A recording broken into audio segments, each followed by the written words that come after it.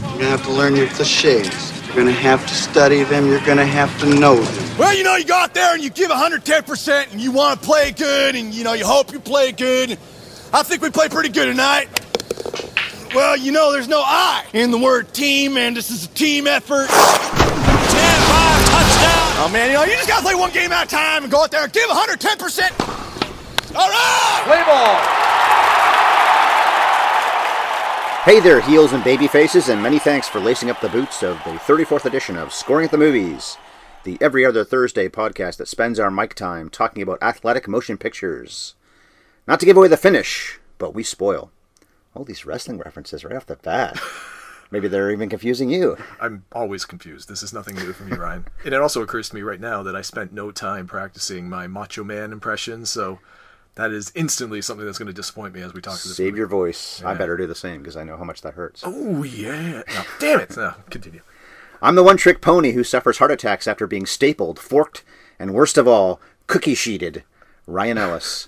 And here's that sweet child of mine, the chap who's been driven mad by mental health, and mental health probably too, Robin Ramzinski, a.k.a. Chris DiGregorio. I was almost certain that you were going to call me a broken down piece of meat in the intro, so thank you for not going there. Right away we'll say that line is right up there with my least favorite line of Field of Dreams. As much as I love Field of Dreams, we talked about this months ago. I only saw him years later when he was worn down by life. Both those lines are so written. It works better in The Wrestler because he is a broken down piece of meat, and it also helps later on in the same scene. Well, right away he says, I'm alone, I deserve to be alone.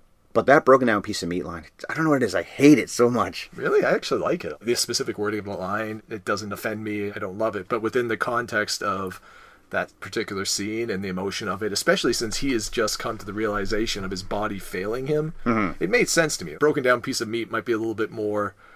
Written. Written. Yeah, maybe. A little too poetic for this guy. Too poetic for a guy like this, but I think it works within what it's trying to do. And it is one of the 3 or 4 moments in this movie that still really gets me emotionally. That's true, because he does start crying. And did Mickey Rourke ever cry in movies before this? He'd been in a lot of films. This was an 80s heartthrob.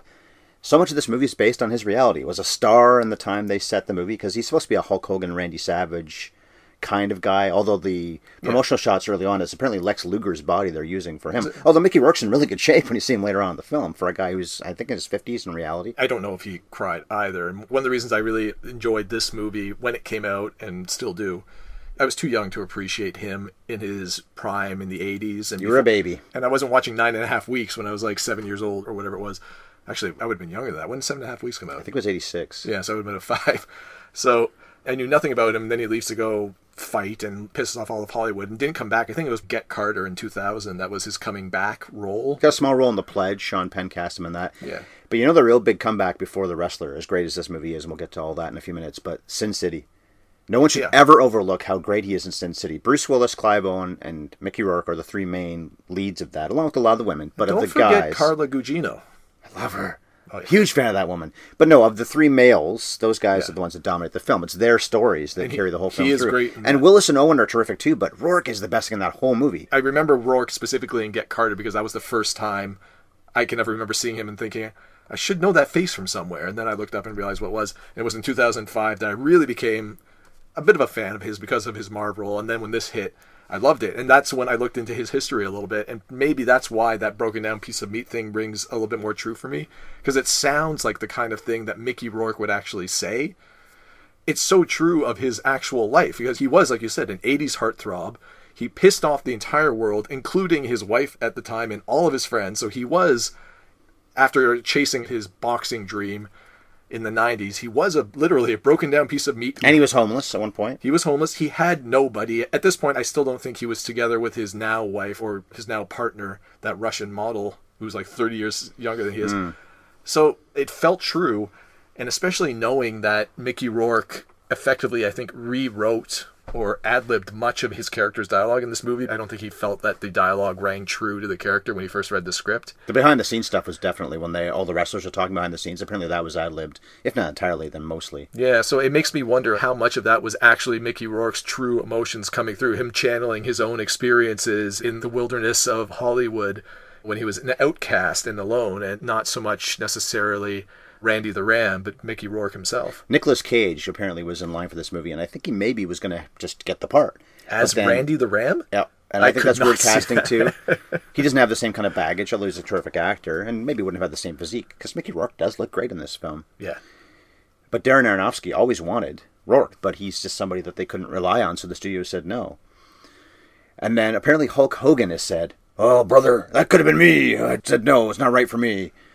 Darren Aronofsky has said, no, Hulk Hogan was never in line for this movie. There's no chance. No chance. Hulk Hogan said he was going to be the bassist for Metallica at one point, too. So he is a tall tale teller. Maybe I shouldn't say I'm a fan of Hulk Hogan, but I appreciate everything he's accomplished in, not so much as an actor, but he's had his roles in movies. Of course, Thunder Lips being a seminal role for Hulk Rocky Hogan. 3. Rocky 3. I can't imagine him trying to pull off some of the emotionally... He's not a good enough actor. He's never been a good actor. No, of course not. John Cena and The Rock have turned out to be pretty good actors as wrestlers who've turned into actors, but Hulk Hogan never was. Okay, let's get back into the movie in a few minutes. We've got some other things to take care of. First of all, the beers. You have two again. What is that one sitting in front of you? So it's fitting that you mentioned the physique of Mickey Rourke in this movie as a man in his 50s. But when I was watching this movie, the one character I really felt was most reflective of who I would be if I was a wrestler in this backwater wrestling world that Randy the Ram inhabits now. And it's that like hillbilly-ish guy that kept stapling his body and stapled Randy's man boobs there at one point. Because he is not a fit man, right? He must be a mankind... Terry Funk, I think, is probably supposed to be... Okay. I think he's homaging him as much as anything. Yeah, sort of that hillbilly-ish, out-of-shape kind of guy that can just take more punishment than anyone else. So in homage to him, this is... Over My Dad Body, Pilsner Ale from Great Lakes Brewery. Nice touch. Thank you. So I felt that was just fitting, given who I would be in this movie if I were taking a part. You have a backup beer behind us. We'll get to that later on. I am drinking bourbon and Diet Pepsi today. All right, before we get back in The Wrestler, let's talk about some Friday Night Lights. And incidentally, I put down FNL, and I realized that's an acronym for NFL. Ooh, I blew my own mind. Never mind yours. Not an acronym, an anagram. That's it. I always get something wrong in these podcasts, don't I? Masking tape, duct tape last week, 2 weeks ago. Normally you say runs, hits, and errors here, but what is it? It's audibles? Interceptions, fumbles, and all-around turnovers, I guess. Okay, there you go. That works. Okay, we got a few things. I just showed you something on YouTube. You can find the real coin toss that took place between Permian, Midland High, and Midland Lee. It was on November 11th. And there's a graphic that says the three teams only lost one game apiece. I'm the one that said in that podcast 2 weeks ago that they must have lost more than one game. Permian, that is. But it says they only lost one game each. Right. So we see that blowout in the second game, and they turned it around from that point on. And I included a link for this on the website, topandunderproject.com, for Friday Night Lights, so you can go back and look at that if you want to see that clip. Or just go on YouTube and put in something like Permian Panthers coin toss. Anything like that will get you there. And the real Gary Gaines did have to walk halfway across the room to pick up his coin because he threw it so far. You see him go right off camera. He didn't yell at anybody to not touch his damn coin, but he did walk across And they the room. also have a debate, a few of them, about whether or not the other team, Midland High or Midland Lee, whether their coin was a head or a tail. So that scene got it more right than we would have thought. How likely do you think it is that Midland Lee or whatever, Midland coach intentionally chose an extremely worn and fuzzy coin? Maybe. Just in case he had the opportunity to try to game the flip a little bit. Because in the movie they make it seem like, oh, that's a head. And then someone else will say, that looks more like a tail to me. Yeah, they played up a little bit for the movie, but like you said, that's true to life. They had trouble discerning whether it's a head or tail in reality. Yeah. The coin toss takes place on November 11th, incidentally, and that means the season is shorter than I thought it was, because of course they're leading into playoffs there. You got all the September games, you've got all of October, and maybe 1 week of November. So I was suggesting there's probably about 10 games in the season. Probably isn't that many. I guess it could have been, but it's probably more like the 8 or so that you were saying. I'm pretty sure that if we were to Google something like high school Texas State... I tried. I couldn't find anything. Really? Oh. I should have tried harder, I guess. Nah, let's not. But Okay, well, one more thing I want to talk about, then we'll get back to The Wrestler. Gary Gaines in the movie, Billy Bob Thornton, takes heat for playing Booby too long in that first game. And then Booby gets hurt because Chris Comer's not ready because he doesn't have his helmet. And we think that Booby hid the helmet, and that's why all this happened in the first place. Right. But one thing I just thought of when I was editing was he takes so much heat from those radio guys, right? Gary does. Mm-hmm. And never says a word about anybody. And I think the reason why is because like any good coach or captain or manager or whatever in any kind of sport, he is protecting his players rather than saying to those guys, I had to play him because the backup wasn't ready because his helmet wasn't on him. He couldn't find it. He would have probably taken the heat. So that's my call. I left him in there too long rather than saying, this is why.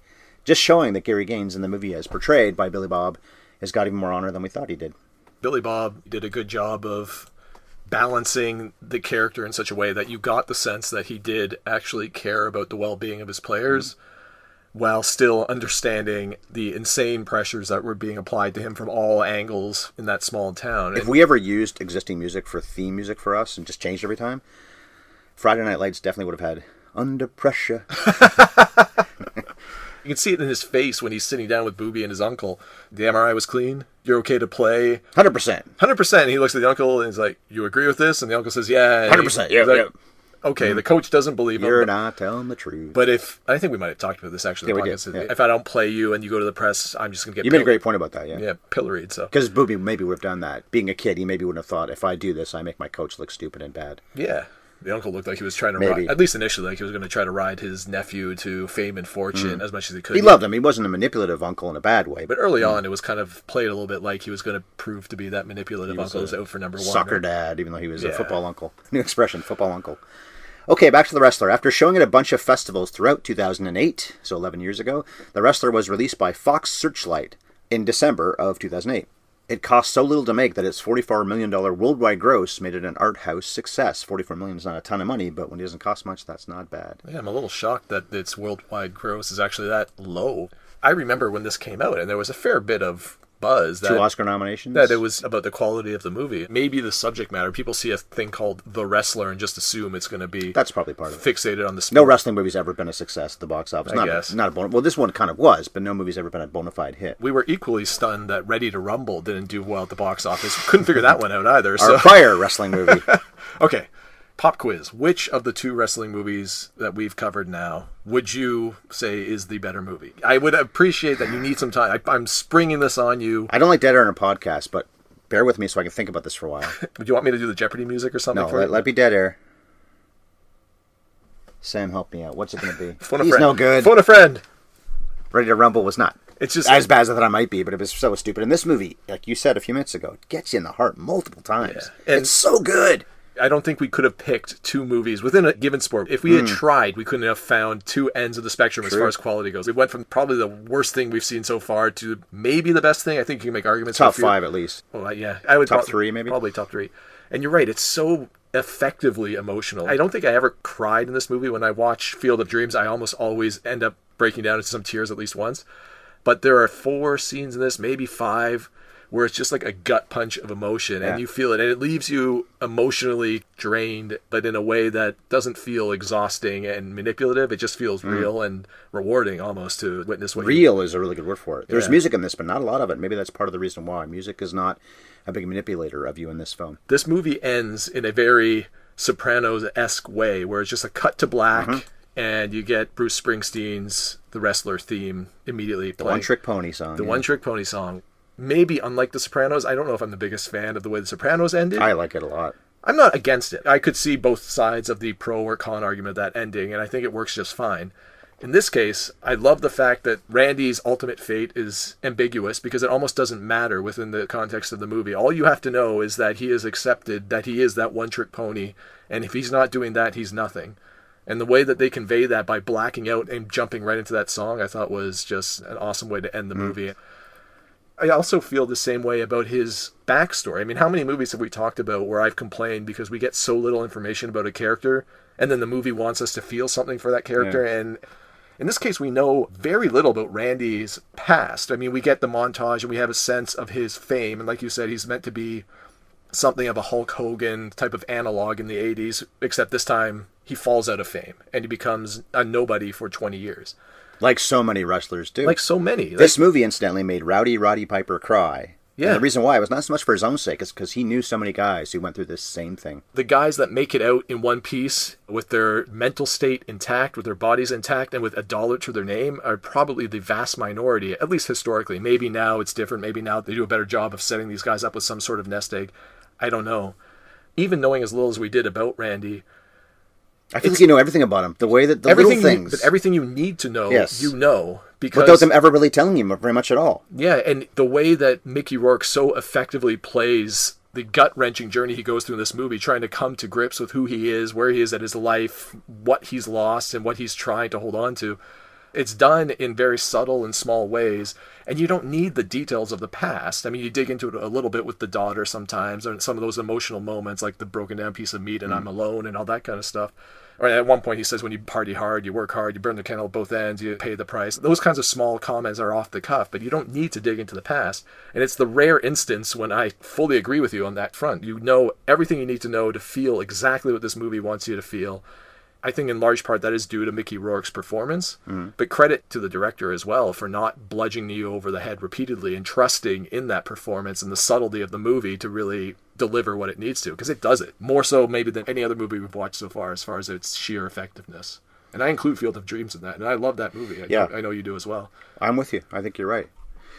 Well, I'm going to do the nutshell right now because you talked about the very ending of the film and it's ambiguous as to what really happens to Randy. I have read that Aronofsky says, no, he does die. Just like Aronofsky gives away what happened in Mother. Bev and I covered that only a few months ago. Here's 2 Aronofsky movies for me in a matter of months.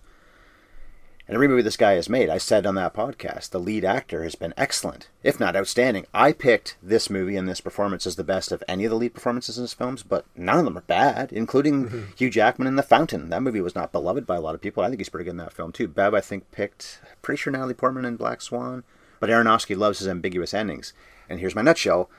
Mobile home enthusiast jumps on old rival and probably dies. I think he's dead. His heart is bothering him during that match. And I love the touch where Ernest the Cat Miller, an actual wrestler, a lot of actual wrestlers in this film, a lot of indie wrestlers. He wasn't. He was in WCW and was a relatively decent-sized mid-card star. He's the guy that plays the Ayatollah. And they call him Bob. Obviously, his name is Bob Smith or something like that. But he plays the Ayatollah, and he's not even from Iran, even though he's playing an Iranian character. He looks like he's just a black. I think Ernest Miller's just a North American black man, an African American. I love that touch because it is such a quintessentially 80s... Iron Sheik. Yeah, exactly. And such a quintessentially racist casting of it, too. Because like you said, he's just a North American guy who happens to have dark-colored skin, and so it's like, oh, you can pass as an Iranian, so you'll be the Ayatollah. It's not even Bob. That he's Indian, or that he's from Pakistan, or that he's from, I don't know, China. He's nowhere near that part of the world. Yeah. It's just exactly what we saw in that point of time. And like you said, you hear him talking with a fellow wrestler, I think, at one point about how he's talking about his used car dealership. He's doing well, apparently. Yeah, and how he's going to take over the Midwest.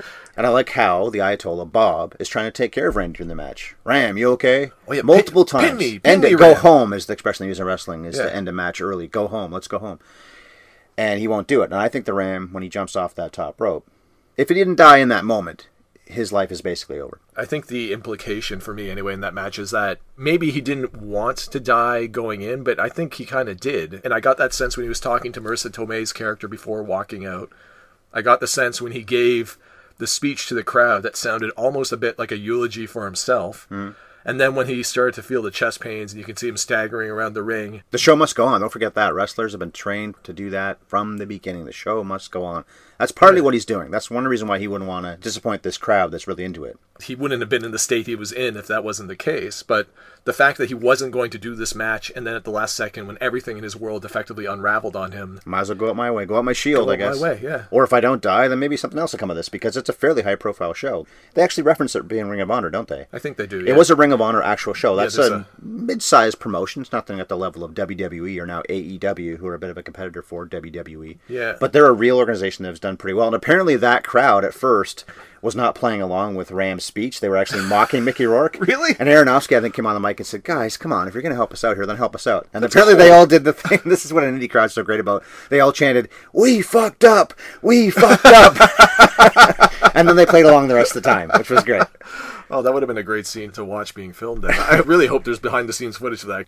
And yeah, I think early in the movie when they first referenced that they were going to try to put this fight together for Randy and for the not the Iron Sheik, the Ayatollah. See, I'm already falling back into the real-life 80s stuff. They're talking about this maybe happening and how this is the first time in 20 years, and there's going to be a promoter or a scout or something from the Big Show, and I guess the WWE analog for this movie was going to be there. And you're right, maybe he dies, and he figures I got nothing to lose because if I'm dead, screw it, I went out on my terms. But if I put on the show of my life, maybe I get that one last shot at the big time, and maybe I die again. Or I take another risk at dying, rather. But do the one thing I'm good at. We've seen this in a lot of movies we've covered. Bev and I have talked about it. I think you and I have too. People have one thing they're good at. Martin Riggs, Mel Gibson, talks about that in Lethal Weapon. He talks about how he killed a guy in Laos. Only about 5 or 10 guys in the world could have made that shot. It's the only thing I was ever good at. We've seen so many characters in our podcasts where they're only really good, or at least they think they are, at one thing. And that's what the Ram is in this, because he is the one-trick pony. Although, one of my favorite scenes in any movie ever, and one of the reasons why this movie was so good for me, and it's only about halfway in. I thought it was sooner. I thought he had this job all along. I guess he did earlier in his life, but we don't see it in the movie portrayed. But when he's working at the grocery store, and it's specifically in the deli, I don't think he was in the deli earlier when he was at that store. That manager's really obstinate. It gets the feeling that maybe Ram was on the loading dock. Yeah, something like that. And he doesn't want to be visible doing this job. But my favorite thing is when he gets into it that one day and he's calling people spring chicken and good looking and some of that good looking, stuff. looking to get you. Oh, that's so wonderful. It's so great. And then on the other hand, though, when he gets mad about how the guy recognizes him and everything's gone to shit in his life, so odd that he deliberately cuts his finger like that. Although I did think about this and I took a note. He bleeds for his supper earlier on, especially in that match, the hardcore one. Bleeds badly in that, and that leads into his heart attack. He bleeds for his supper early on, and then he deliberately cuts himself, not for his supper, but in a food area, in maybe the most pivotal scene in the film, because that's when he's resigned to trying to get back into wrestling. I don't remember if it's exactly after that, where he's on the phone saying, yeah, I'm back after all. But it's soon after that point. It follows it up because pretty quickly. Pam, whatever, Marissa Tomei, she rejected him. And Stephanie, his daughter, rejected him, so what else does he have? And he does not want to work at this deli, even though the prior scene was so great and so cute. He became so overcome with rage that he just reverted to his wrestling character, or that mindset. It's not an uncommon thing in especially some of these lower circuits in wrestling. And I'm not even a huge wrestling fan, and I know this. You have a little something palmed or in your wristband. They show him doing this, yeah. Yeah, and you cut yourself. Mickey Rourke did that for real in this film. Did he? Yes. And when he does it, it looks like, and I don't blame him. He's an actor. He's not a wrestler. He looks like he's a little squeamish. Okay, I'll do this, Darren, but I wouldn't blame him either. To me, it was almost like that move, right? He cuts his finger, and he spreads the blood all over his face, and it's kind of like that same move in wrestling when the blood's streaming down your face, and it just looks intense and scary, and he starts freaking out all the customers by wiping it all over himself and yelling at them. I just thought it was a little bit of an homage to that kind of wrestling move. And the wrestling lingo thing I can bring up is they always call it working if they're doing their character, and you're saying he's doing his character. Well, he was working seconds before in his actual job, and he's working in this way. He's working the crowd. In his shoes in that job, I would have done the same thing, because that old woman was super annoying. A little more potato salad, a little less, a little more, a little less. It's about damn time. But it's the guy that recognizes him, and he does not want to be recognized doing this job. And he's also got to be Robin. There's a touch that I thought about for the first time when I saw this movie. I've seen it probably at least 5 times now. But his name, and we knew if you saw the movie before, you know it's not Randy Robinson. Right. He is Robin Ramzinski. You hear that in multiple ways. He's got to wear the name tag that says Robin. So I wondered if he doesn't like the name Robin, because it's not a bad name, something wrong with that. It's actually kind of cool sounding, Robin Ramzinski. If you're going to have an ethnic sounding name, that's not bad at all. But does he not like Robin because he had a bad or even good relationship with his dad? Maybe his dad died and that hurts him or something like that. And maybe he's a junior, Robin Jr. Or the flip side is maybe he was a bad dad or stepdad or uncle he was named after or whatever. Maybe there's abuse in there. Oh, you really thought about this. Yeah, well, definitely. This is the kind of movie that invites this sort of thing. Why does he resent it so much? When he goes up to the pharmacist who gives the real name, as she would, that's his actual legal name.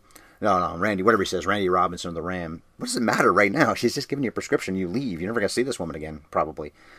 Is he that against this name for either bittersweet reasons or probably more likely negative reasons? And maybe that's why he's not a good dad himself. I took it to be 2 things. One, especially in the 80s, I don't think if you were named Robin, that would have been seen as a particularly masculine name. I suppose, yeah. Especially if you're into wrestling and this kind of macho atmosphere of the 80s. I don't think Robin plays. Oh, Robin Hood, Robin the sidekick of Batman. I don't know if I would describe Robin the sidekick of Batman as the most masculine. Very masculine, sir. Oh, by the way, Robinson, another play etymology there. Robin son is he the son of Robin? So that's why I say is it maybe an homage more actually than him being angry at someone named Robin. I thought I didn't want to be called that back then, and then he so becomes Randy the Ram. It's so a part of who he is. He didn't want anyone to call him anything else. Steve Austin is legally Steve Austin now. He is officially Steve Really? Williams. His real name is Steve Williams. He has a great relationship with his stepfather, I believe, is the Williams. And I think he actually has a relationship with his actual dad, too. So it wasn't like, oh, fuck you, Dad. It was more a matter of, no, I'm Steve Austin, have been for so long. It's what made me famous. So There you go. He changed his name. And I think maybe Hulk Hogan is officially not Terry Bollea anymore. So guys do change their name legally. And, of course, people say another wrestling term here. And I explained this in Ready to Rumble. I am definitely a lapsed wrestling fan. I still follow it. I don't watch anymore, but I do follow podcasts and whatnot. So I know a lot about the power lines. So one of them is that you live your gimmick. And Randy the Ram doesn't in this movie because he's living in his van and living in a trailer park. But he would be living his gimmick if he had the money to live his gimmick. And one of the reasons he doesn't have the money to live his gimmick is because he's so married to the idea of remaining a professional wrestler for the entirety of his life, basically, that he only works part-time at that grocery store during whatever hours during the week he can get away with. It seems like he wasn't working there for a while because he must have pissed off the manager before. I think he was just working infrequently or very few hours, it seemed like, especially given that it sounded like the manager only wanted him to work on weekends as far as getting the majority of his hours, and because he was wrestling, then he didn't do it. One of the few scenes in this movie that made me smile or laugh or something like that was exactly when he wants to ask the manager to get more hours, and that's porn. The porn thing. Yep. He busts open the door, and the manager's there watching porn. Two things. He's not jerking it though. No, exactly. One is just like casually sitting back watching it like we would watch a TV show, and the second is he turns around and kind of looks at Randy, and they chat for about 90 seconds, maybe tops. But the porn is just running in the background. He should be pausing. He's missing good stuff. Yeah, A, either turn it off or B, pause it. He's totally unfazed by this guy. It's not that, hey, get out. I'm doing something. It's that I'm having my private time. Knock on my door. Yeah, you don't just bust in, you knock. Now, let's try it again. That's condescending also. I like that touch. It's so casual. He's not just doing his job. He's doing something that he shouldn't be doing at his job. Exactly. And maybe, have you seen Barry? You should be watching Barry. Bev and I just finished the second season. We'll definitely be watching season 3 when it comes out. I don't know when that'll be. I've seen the first 5 or 6 episodes. But in season 2, I think it is, one of Barry's cohorts just casually watches porn on a pretty regular basis. He's not jerking it either. So maybe they're homaging the wrestler. Oh, it could be. All right, so let's give some numbers on the wrestler. The critical response was outstanding. 98% of critics liked this film. 8.4 to 10. Obviously, we agree with them. Could have been even higher than 8.4 to 10 as an average. And 88% of audiences. Outstanding numbers. It was 105th at the 2008 U.S. box office. The Dark Knight, which Bev and I covered last year, was number 1. We also covered Iron Man. That was number 2. We covered that same month we covered Dark Knight. And then you and I covered Semi-Pro not that long ago. It was 83rd. So Semi-Pro outdid The Wrestler. How are there 104 movies released in this year that outgross this? Undoubtedly, a ton of them are terrible, too. Okay, I can understand that this was a relatively small budget, like you said, art housey type of movie, but Aronofsky is not a nobody, even in 2008. The actors that appear in this are not nobodies. I mean, Mickey Rourke didn't have the same cachet that maybe had 20 years earlier, but it had Marissa Tomei in it. I guess a lot of bit actors more so than anything. Guys like Judah Friedlander who popped up, which, knowing what he did on 30 Rock later, was kind of a fun... My favorite role of his is always going to be in American Splendor. Have you ever seen American Splendor? I've never seen American Splendor. Okay, you won't get the joke then, but those listening might, where he's, I am a nerd. Harvey Pekar, Paul Giamatti's character, the main character, this is his buddy. Okay. And when you see the two real people interacting at one point, that's what they do. Judah Friedlander and Paul Giamatti go off after performing a scene. You see the two real guys. Giamatti does a great job of capturing Harvey Pekar, but not perfectly. But Judah Friedlander really nails the nerd. I know he's a 30 Rock guy, but he'll always be that. But yeah, you see him in the very beginning. It's him that's talking to the Ram in the very first shot of the film. Great job tonight. You really got him going wherever it was. But you see him only from behind. Then later on you see him. I think he's wearing the same jersey, and that's why I realized, right, that's the same character. Yeah. You see him on camera later on. So he's a pretty, not major promoter. By the way, one thing about that is that I think it's the very next shot for that, when Ram's walking through the gym as they're tearing everything down. It's only a little gym, for one thing. And this is where his career has gone, because there would have been a time where he maybe would have needed security. He sure as hell wouldn't have been walking around, well, maybe somewhat around through the crowd, but there's only a few people there. They get an autograph. They politely leave. Contrast to back in the 80s when he was big, and certainly if he was big at this point in 2008, there's no way he gets two people asking you for an autograph and then, thanks, loved you back in the day, bye. Yeah. And then it's not like Randy's looking around and saying, who else is here, as if he wants more to bother him. But that's the difference. Just like one of the other great scenes. There's so many great scenes in this movie. But the Legend signing. Oh, that is a fantastic That scene. may be what really broke up Roddy Piper, because so many guys he knew went through that. I don't think Roddy Piper would have had a problem getting people to want autographs and pay money. And Randy does okay, it looks like, at that signing. But some of the other guys, the guy with the colostomy bag, the guy who's sewing masks. And there were people that were there, granted. But they only show a few that show up for this thing. And if that's supposed to be believed, it's just a handful of people, then most of them probably make no money at all. And that is probably, again, reality for the majority of aging wrestlers. And it's effective from a number of perspectives, right? Like you said, one is effective because it just hammers home the reality of this. You see him arriving at this little get-together that's being held in a Lions Club or whatever it is. A very small space. And they just set up the little pop tables and they sit down with their friggin' VHS cassettes and Polaroid cameras to take pictures. And this is, again, 2008, so it's not like this is... We didn't all have camera phones at that point. A lot of people did, but we didn't all have a phone in our camera the way we do now. But even so... But it was way more common than to use Polaroids. I took it that was intended to imply that this was all stuff that they had probably left over from the last 10 or 15 years, and that they frankly could not afford to update their equipment. They didn't buy it. I don't know he's providing for them anymore, like they might have back in the day. We know that Randy was a big deal back in the day, and he's meeting... Wait, hang on. I just watched Anchorman last night. I was in the mood to see it. Not a hilarious movie, but some of the best lines in the history of movies, and one of them would have to be, I'm kind of a big deal. I'm kind of a big deal. Anyway, go ahead. Sorry, I had to say that. Just like, I immediately regret this decision. That movie will always go down as one of my favorites of all time, and you might not be wrong in saying it's not a lot. It's funny. It's not as funny as a lot of people think it is. It's not nonstop hilarious, but it has so many great lines. And also an incredible supporting cast. A lot of them we didn't know at the time. So many big people, if not big, medium-sized people now that we didn't know at the time. Brick killed a guy. With a trident. With a trident? I've been meaning to talk to you about that. You should really get into town, lay low for a while. Back to the wrestler, though. You're making a point. I'm sorry, I interrupted that. The Legends Convention. The Legends Convention. Legends signing. Yeah. Randy the Convention. Ram. Yes, the saddest convention ever. He's greeting all the guys that he clearly knew from back in the day, and presumably were also kind of big deals on the biggest stage available to them in wrestling.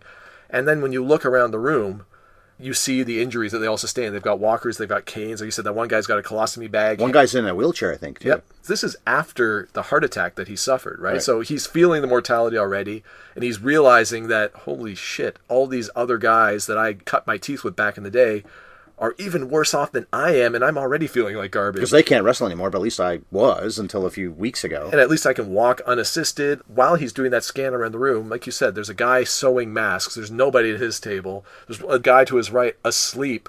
There's so little interest in these guys, and you know that they're there doing these things at every opportunity because they need every dollar they can get. To me, that scene is, again, one of those like emotional double whammies where you get it both from the Ram's perspective while he's realizing he's having this holy shit moment about himself, and you're witnessing the kind of sad reality of this aging wrestling profession and what happens to a lot of these guys. That scene messed with my head a little bit. It was a real trying thing to get through. And we covered Friday Night Lights 2 weeks ago, like we said. This is almost, in a way, the reverse of that. The young guys are never going to have the career where they can look back and be broken down and beat up and all that kind of thing because they're never going to play football again. Most of those players. The coach explicitly says it. But the flip side in the wrestlers is that these guys did get to do it for probably decades, but now they would kill to go back to any kind of youth. So they're the reverse in a way of the kids in Friday Night Lights. Maybe I'm misremembering this, or maybe I'm creating dialogue where none existed and there was only subtext, but it seems like that is exactly what the message is for Randy the Ram here, is that he would give anything to recapture that. And if he doesn't say it out loud to the crowd at one point, I think he does, but I could be, like I said, misremembering. It's heavily implied in his final speech that I did not appreciate what I had. I was out partying and doing whatever the hell I wanted. Is he listening to the song, Don't Know What You Got Till It's Gone, in the van at one point?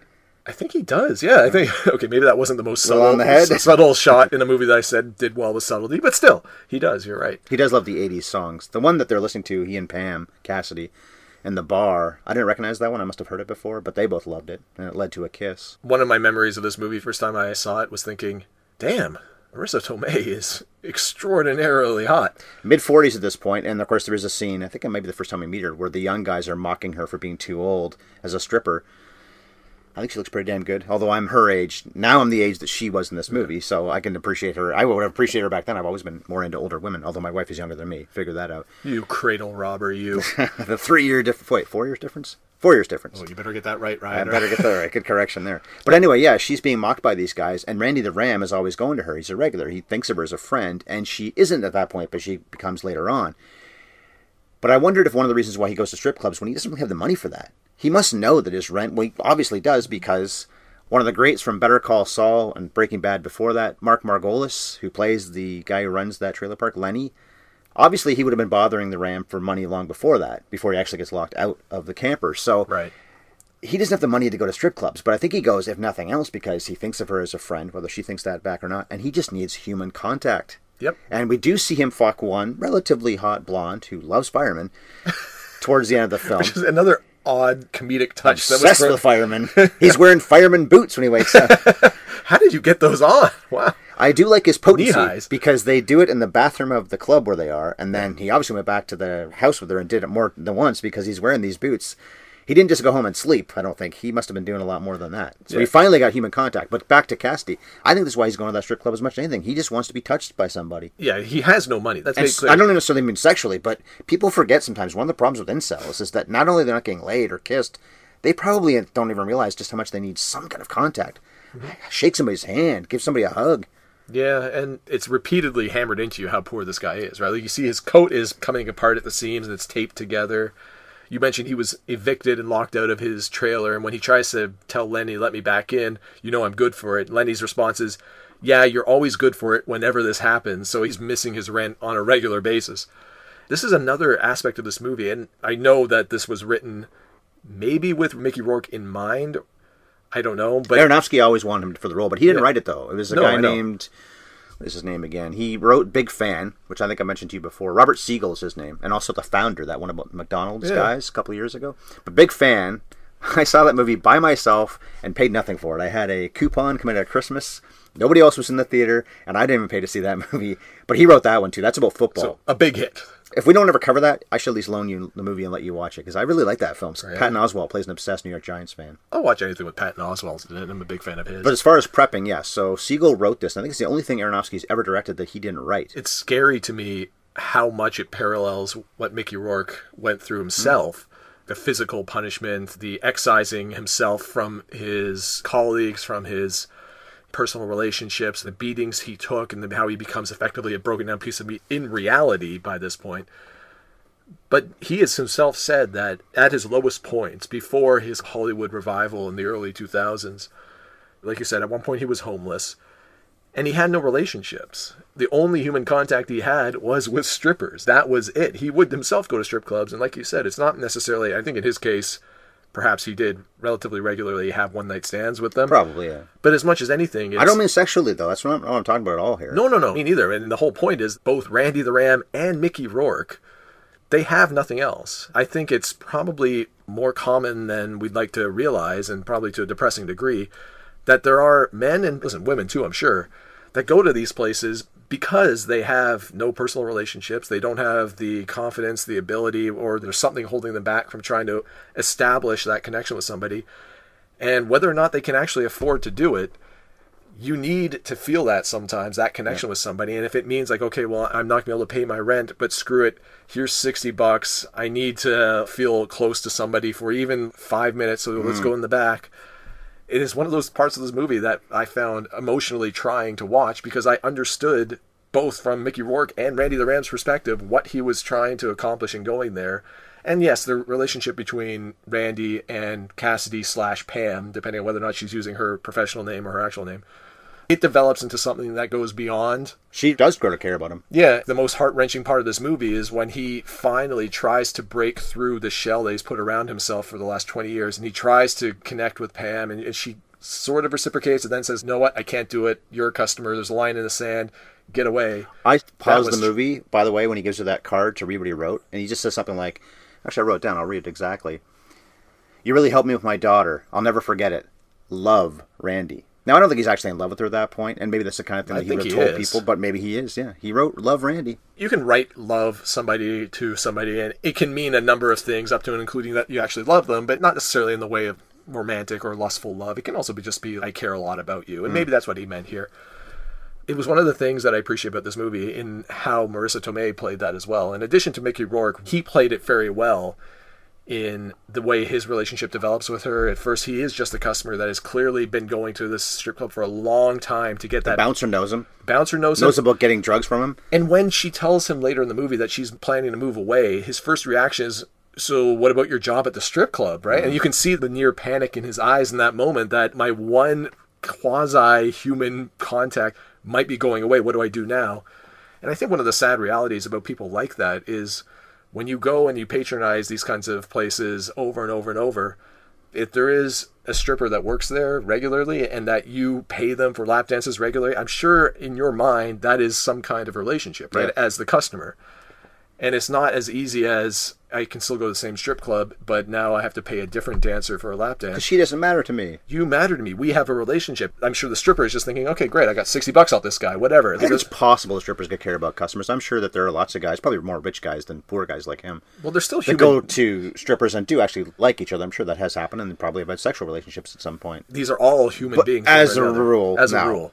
No, and so the way Marissa Tomei plays it is great, because she both portrays the human aspect of it, but then the reality of it as well, in that you are still my customer, Randy, and as much as I feel something for you because I've known you forever and you're a nice guy and all that, at the end of the day, you are just a customer, and whatever kind of relationship that he's painted over their long term. It's transactional. It was transactional. Like in Green Book, Bev and I talked about that a few months ago. So, back in August. There's so many great relationships portrayed in this movie of varying types, and most of the time it's depressing at the end of it all. Probably the most constant one in the whole film is the two of them, though. Yes, it absolutely Because is. he doesn't have that many scenes with Evan Rachel Wood as Stephanie. Evan Rachel Wood's been so good the last couple of years on Westworld. She's fine in this movie, and she doesn't need a ton of scenes. She starts believing in him. He messes up when he's out with the one-night stand. Misses the date. Honest mistake, but the kind of thing he obviously did lots of times before. It wasn't that he didn't care, it's that he didn't care enough. He didn't prioritize his family. And he admitted that the previous time he saw her when he does the big piece of meat thing. I don't blame her. I can't blame her at all for saying, you've done this way too many times to me. Right off the top, when we talked about the small details about his character that we learned through the course of the movie without being bludgeoned over the head with his past, that is one of them. You put it exactly right in saying that he doesn't care enough. He reaches out to his daughter more than once, clearly because he's in a dark place. And it's that kind of manipulative reaching out too, right? It's not that I'm doing this selflessly because I want to reestablish a relationship with you. It's I want to reestablish a relationship with you because I'm hurting and I need your shoulder to cry on, essentially. And I think that's true, but a little bit unfair. But he's not doing it mean-spiritedly. Not intentionally, but he clearly wanted to reestablish that relationship because he wanted to connect with somebody out of fear, out of whatever the case may be. He had 20 years to do that, and whether or not he tried and failed, and we know that there's some kind of negative relationship built up to that point. He convinces her, after being rebuffed the first time, to go on a walk to the boardwalk with him, where apparently they had a history when she was young. And she does a good job of portraying that acceptance. I understand what you've gone through. I'll give you a second chance. Here, we'll go out for dinner.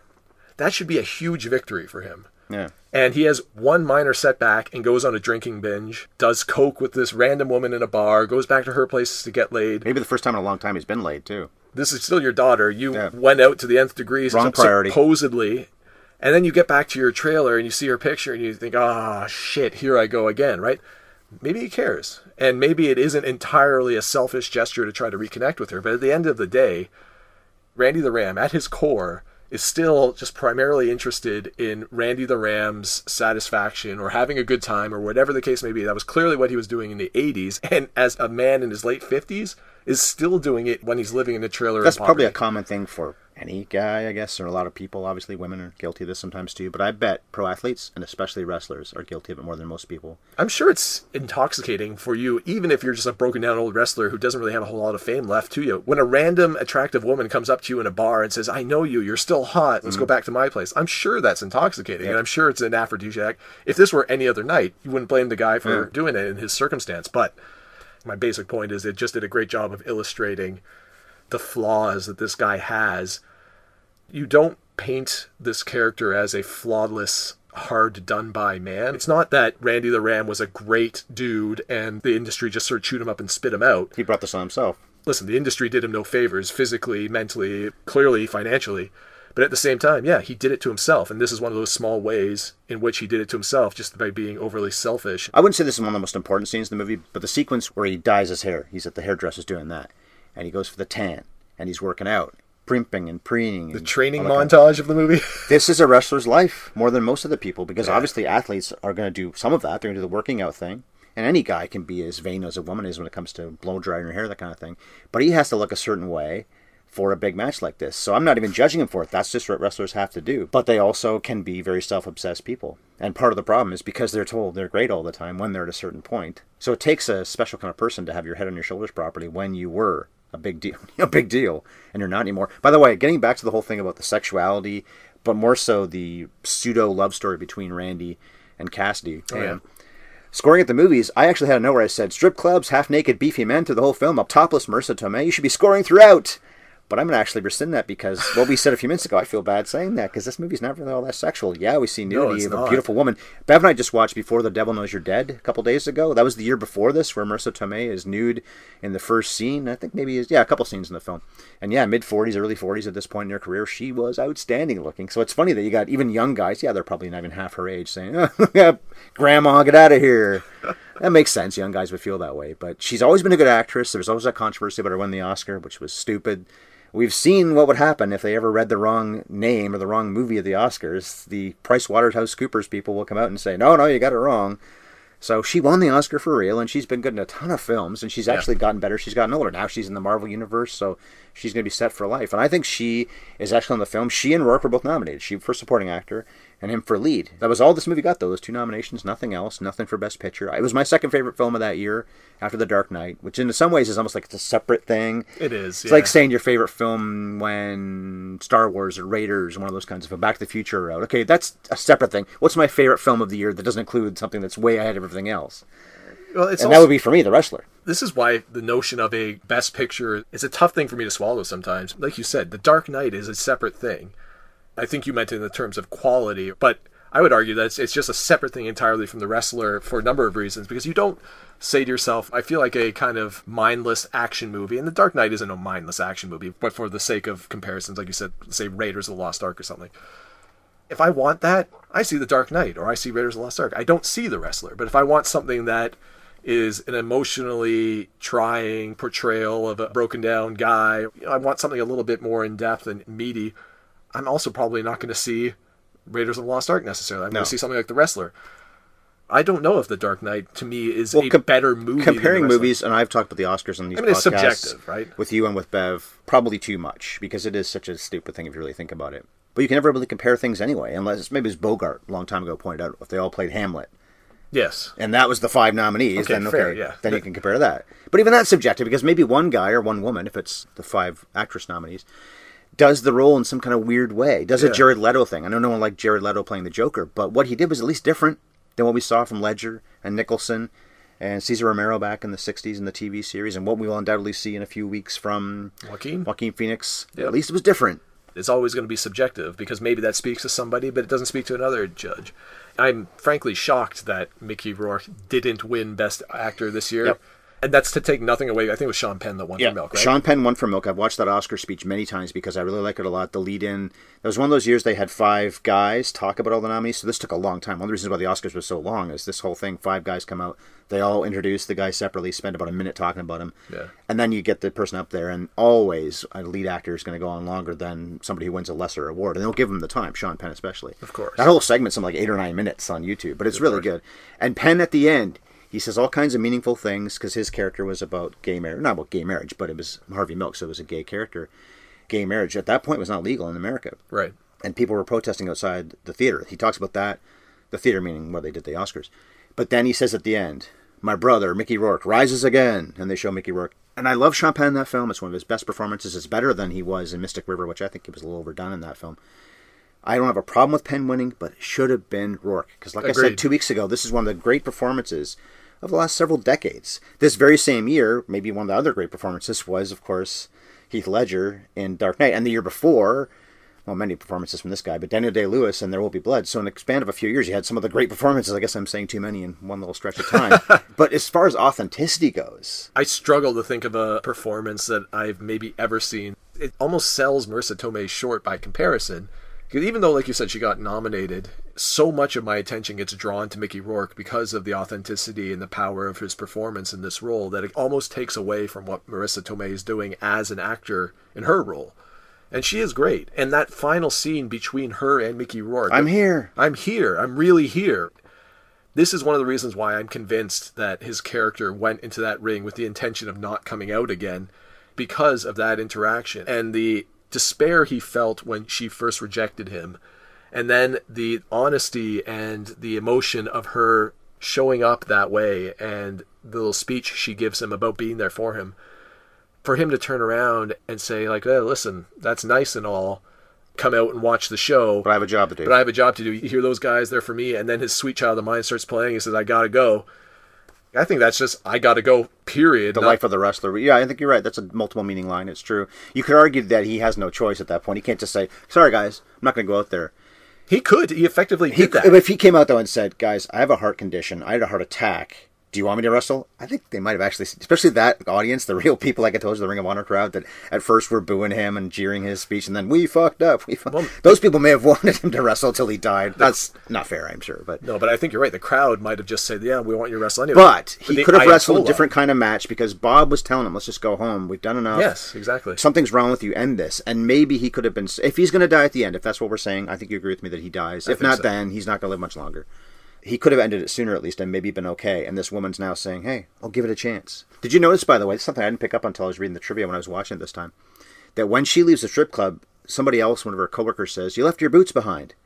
Yes. That apparently is an analogy for wrestling because when wrestlers quit, finally retire, and most of them don't really ever retire, watch Beyond the Mat, which we should do, if not this year, then next. Beyond the Mat, the wrestling documentary. Yeah, I've seen that. Jake the Snake Roberts was wrestling way past when he should have been, but he is basically Randy the Ram himself. But when somebody says, you left your boots, it's like her saying, I'm quitting stripping. Yeah, I caught the line. I didn't realize that dual meaning. The dual meaning of it. You're right, we do have to watch that movie. Jake the Snake is a really interesting guy in the same way that Mickey Rourke is a really interesting guy in all that he went through. And I'm pretty sure it was Diamond Dallas Page as much as anything. Saved his life. That saved his life. He'd be dead right now if we're not for Diamond Dallas Page. That guy saved a few lives. Yeah, mentally and physically he saved him, which is really And apparently he stayed off, or is it on? When you don't drink, you're on the wagon? You stayed on the wagon. You're on the wagon. He had a lot of relapses when he was going through that, but by the time he finally got to the point when that movie's over and he seems like he's healthy, I think, ever since then, which is something like 5 or 6 years now, he's stayed healthy, which is good for him. I don't want to neglect to mention one of my other favorite moments in this film, the grocery store scene. I think it's the first time he goes out to the deli, before the spring chicken thing. Is when he's walking through the backstage. We follow him a lot in this movie. We're behind him a ton. Like Nicholson in Chinatown. You're always behind him, it seems. Or at least a lot of the time you're behind him. He gets lots of close-ups. He's in every scene, or if not every scene, most scenes. After he busts into his porn-watching boss's office and gets assigned to the deli, the first time he goes to this first shift walking through the backstage, and his music is playing. It very suddenly ramps up. Yeah. Because as soon as he pushes through the curtain, not really so much a curtain at the grocery store, it is a curtain, of course, that's wrestling, but it's pretty much the exact same thing. Music stops instantly. What a great touch. It's awesome because it follows him through the back alleys of the grocery store. He walks through the lunchroom, which is kind of like the changing room of the wrestlers. Yep. It is exactly the shot you see when you follow a wrestler out of a tunnel into a match. And the way they ramp the music up, at first you're thinking, is that just background noise? What's going on? And then it clicks. You get a little bit more clarity. He's got to get into the role because he's pumping himself up. But it's the reverse. He's got to tone himself down to do this mundane job that anybody could do. At first I thought that as well, that he's got to tone himself down. But as a person, he struggles so much to effectively communicate with other human beings when he's not being Randy the Ram. Bit of a mumbler, yeah. Is this Robin Ramzinski trying to get himself pumped up as Randy the Ram to go out and deal with the public, have to constantly deal with customers? 8 hours, get into maybe not exactly the wrestling persona role, but get into a role. And that's why you heard the pump up music, you heard the crowd starting to roar, and then he bursts out because he was trying to get himself amped up to speak to people. I said amped down. I was just thinking because as a wrestler, of course, you got your adrenaline up and everything else to perform. Yeah. His adrenaline doesn't need to be up, but yes, he's got to get himself mentally at least in that place. Okay, put on that fake smile. Exactly. I worked at a gas station. I've never done retail before, but I'm sure those jobs are harder than people think they are because if nothing else, you got to be nice to people for 8 hours. And I'm sure you and I wouldn't want to do retail, especially at this point in our lives, and deal with people. I'm too much of a cranky old man. Yeah. I can never get... My job, I spend most of the time alone. It's probably for the best. You're not fit for polite society anymore. Not in that place, no. The one thing I wish they had changed, though, is he got to that happy place. I guess things were going kind of well for him. This is after he quasi-reconnects with his daughter. He had the quasi-date with Pam. So he's happy about working at the deli now. He's kind of made his peace with life. Partly because he's retired from wrestling. But I think part of the reason he retired from wrestling is because the other things in his life were going well. Yeah, okay, yeah, sure. Because at first he wasn't going to retire. One feeds the other. One feeds the other.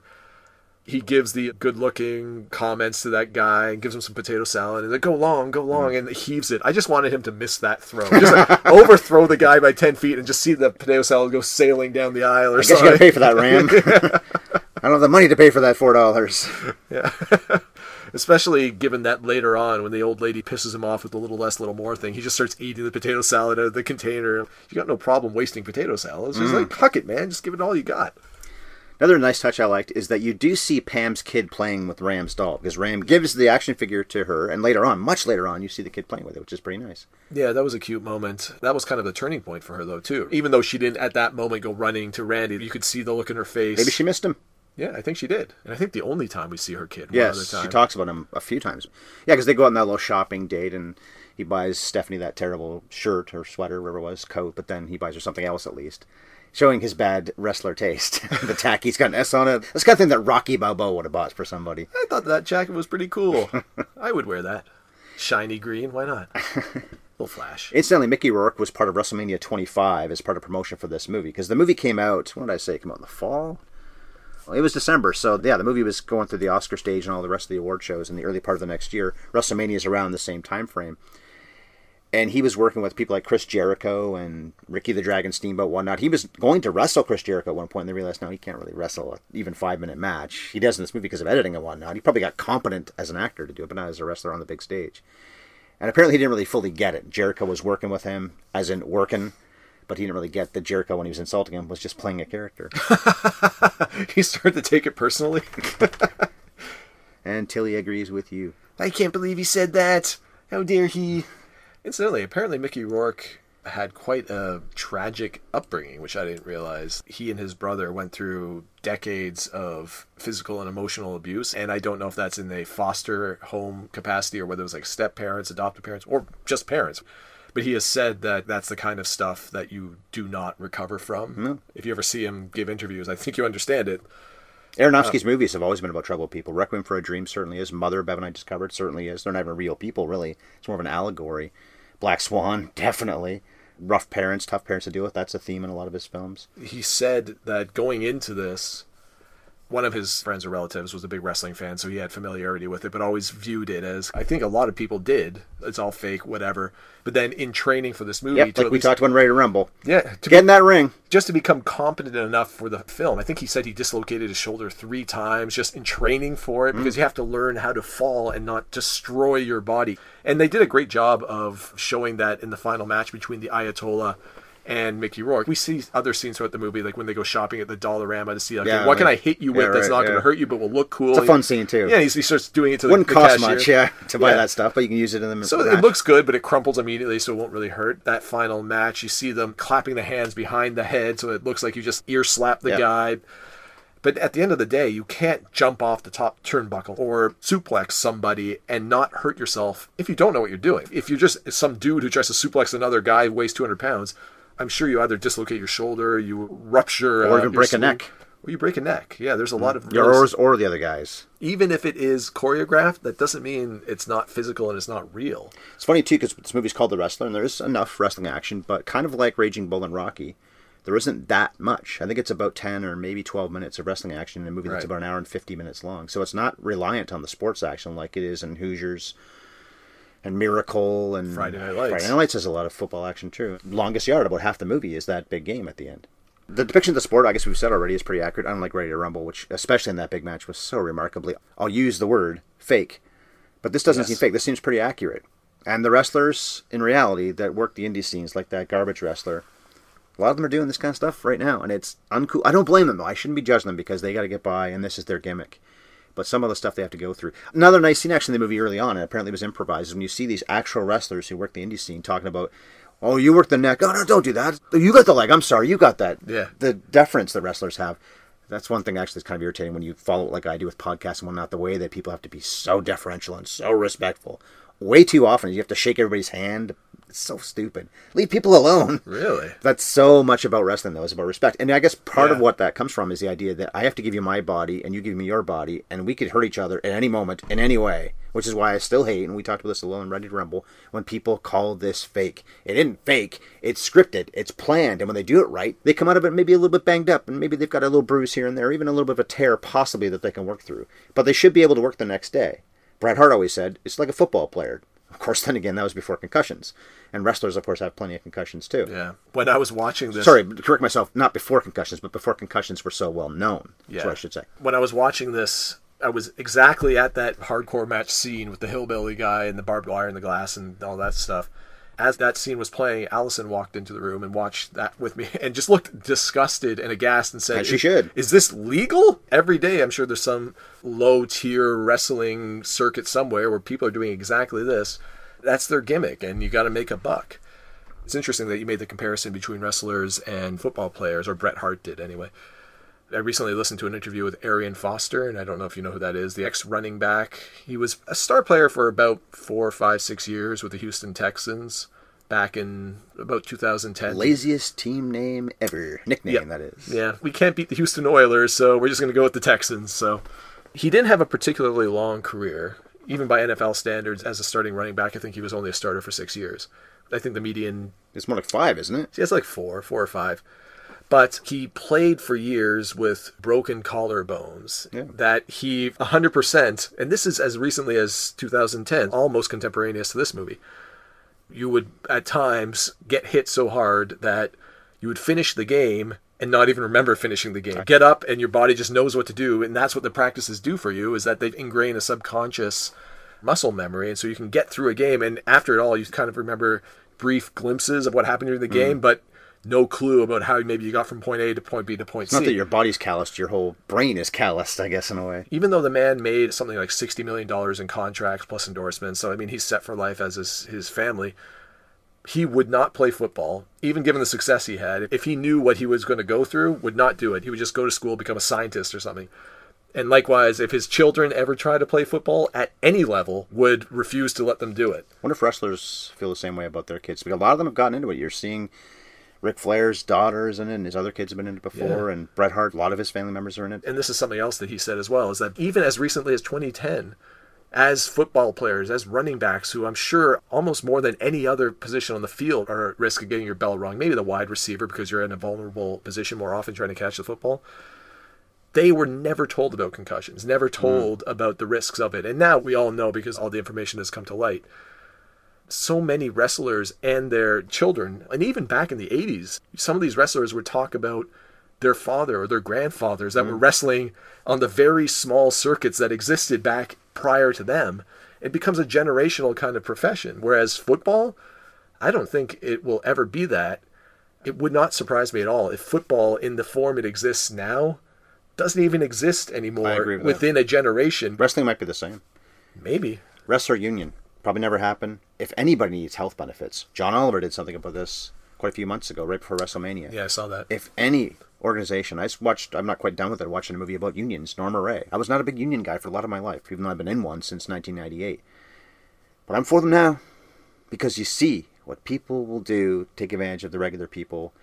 And in some ways, these guys who make more money, or can make more money than the rest of us ever will, probably need it more than the regular people do because of the risks they run, the things they go through. And you could say, you can set up your own health insurance, you can do all these things. Yes, you can. But even from the standpoint, apparently they buy their own costumes. So the Ram, that's another nice little moment. After he's had the heart attack, he goes through and his pants have been cut. They have to cut the pants. Yeah, exactly. Right. But he had to pay for those. And what I've heard lately is that the WWF guys, in the height of their fame, they were paying for their own stuff. Yeah. Baseball players aren't paying for their own uniforms. They're not paying for their own transportation. They're on a bus or on a plane that's paid for by the team. Wrestlers get apparently WWF, WWE level wrestlers. I don't know about the indies, probably not at all. They get flown to where they have to go, but they pay for their own hotel and their own food and their own transportation and all that stuff. The other big sports don't do that. And union is probably one of the reasons why. And this guy, and most of the people in this movie for that matter, Randy the Ram and all of his buddies in this movie, need one badly. That's a good call, too, when he wakes up in the hospital checking himself out. The sheer look of disgust and dismay on his face when he realizes, oh shit, I gotta buy myself a new pair of spandex shorts because they cut these ones up, and he throws it in the garbage. I don't know if the comparison holds, though. I don't know what the revenues are of, let's say, the WWE on an annual basis. They can afford it. They probably could. Maybe other companies can't, but they can. It's just absurd. But unlike things like baseball, where you have a group of owners, now granted, there's been a players' union in most of the major sports for a long time, WWE is an owned entity. The McMahons, privately owned. Although they do have, was it IPO, so I guess they're public in that way, but they're still... But they still have a controlling interest, I'm sure. Yeah. They can do what they please because of the money they make as wrestlers at the top of their game. If you get to that pinnacle, you can make a good living out of it, right? Great living at it. Yeah. Very few ever will, but there's that if, right? And it's the same kind of thing that I think attracts a certain number of people to football. We talked about that on Friday Night Lights. Exactly. So if there is ever a push for unionization, if there is ever somebody that speaks up and speaks their mind... It needs to be the big star that does it. Even if it is the big star, though, are they bigger than the sport itself? Or do the McMahons just say, okay, listen, we're going to take a PR hit I should not say the McMahons, but if you're the owner, No, he would do it. Vince does not have the best reputation. I get that. Jesse Ventura tried to start a union back in the 80s. Hulk Hogan ratted him out. And That's right. I don't think Jesse Ventura got fired, but I don't think it's ever really been talked about again. You never hear about other stories about, this other guy did that 10 years later, and last year somebody talked about it. Yeah. And you hear every other backstage story, so they must not ever be talking about it if you never hear this kind of rumor. Jesse Ventura may not have been the top dog back in the day, but he was a known guy. Pretty respected. Okay, you're going to be a troublemaker, you're out. And we'll just bring in the next guy. And he wasn't out. I don't think he actually lost his job. But what he wanted did not happen. But this is where they have And the top guy is the reason why, one of the reasons why, because he shot up his big mouth. Yeah, but they have the capability, if they want to say, okay, you're done. We'll pay whatever contractual fee we have to pay to cut you out, but And you're that movie, done. Norma Ray, gets into that whole thing, Yeah. too. If you want to do what we want you to do, then we'll screw you over. And so many people in the world, North America, I guess, but in the world, are so afraid of losing their job that they don't ever want to speak up about forming unions. Exactly. I'm impressed it ever worked. Unions were ever a thing, because a lot of people got hurt and even died, I think, trying to make this happen. And whatever Jimmy Hoffa's faults were, The Irishman comes out pretty soon. That's somewhat about him. The Union Podcast has come up now. I have conflicted feelings about unions myself, having been in one for a number of years also. But regardless of their pros and cons, the lack of one in wrestling, like you said, is a real detriment. It's a scandal. There was a lot of violence involved in a lot of these things that led to the formation of, in the acceptance of unions. As And I think what we see in this movie would maybe still happen. It's like when people say, if you have gun laws, then people will still get killed with illegal guns. Somebody will find a way. Yes, but we can make things better, can't we? And maybe the guys that Randy sees at that Legend signing, who are worse off than him, don't have to go through that quite as badly if they had a little bit of help from the industry as a whole, not necessarily just from the big ones. Right. And as you said, if they are considered legends, then at one point they were at the top of their game too and probably made damn good money. And you could say it's on them. But why with Americans, at least, is it always about, pull yourself up by your bootstraps, especially when the president right now didn't pull himself up by any bootstraps. We take care of each other. That's what good society is just supposed to do. Man, this podcast has gone off the rails about wrestling. Welcome to the Socialist All Podcast. right. So anyway, let's wrap it up. It's been a long one. Good one, I think, but a long episode. How was that beer? I just drank a tall boy of beer, Ryan, so it truly did contribute to my dad bod. I can say that. All right. That Your was nice. backup is Ace Hill. Is that what that says? I wanted something juicy and refreshing, much like... Okay, actually, I'm not going to say that. Oh! Miss Marissa Tomei on your lap. No. Do not attribute that to me. I'll get in trouble for that one. This is a Radler. You didn't crack that one open. Not My yet. drink is gone and my bladder is full. Just you wait. He's doing it now at the very end. Okay, so big fans of wrestler, we both are, I would say. Yes, top 3, top 5, whatever movie that we've covered so far, and it might remain that for a long time to come. Although we have some good ones coming up next little while. We're covering most of the major sports now. We did some fringe ones in the summer, but now some more major ones. So in 2 weeks, it will be October 3rd. October, man. The NHL season starts the next day, so it's time to lace up the blades and deke some defenders as we cover another hockey movie. Something I've not seen in a long time, Slapshot. It'll be good to talk about a movie that is a little lighter, a little bit sillier than some of the stuff we talked about recently. Very silly. As much as I love The Wrestler, and I think it's a fantastic movie, and I think Mickey Rourke is amazing. And Friday Night Lights was kind of the similar thing. Similar where they're thing. pretty down movies. Yeah, you take an emotional gut punch watching some of these things, and we got to get back to some of the goofy stupidity that we covered earlier. All right, so we're on Stitcher and Spotify and Apple Podcasts and, of course, www.top100project.com. So we'll talk to you in October. Man, we're doing this in early September. That seems so far away, but also is not so far away. So depressing. Take her easy, you big pieces of meat. I hope that you will. And I know that you will.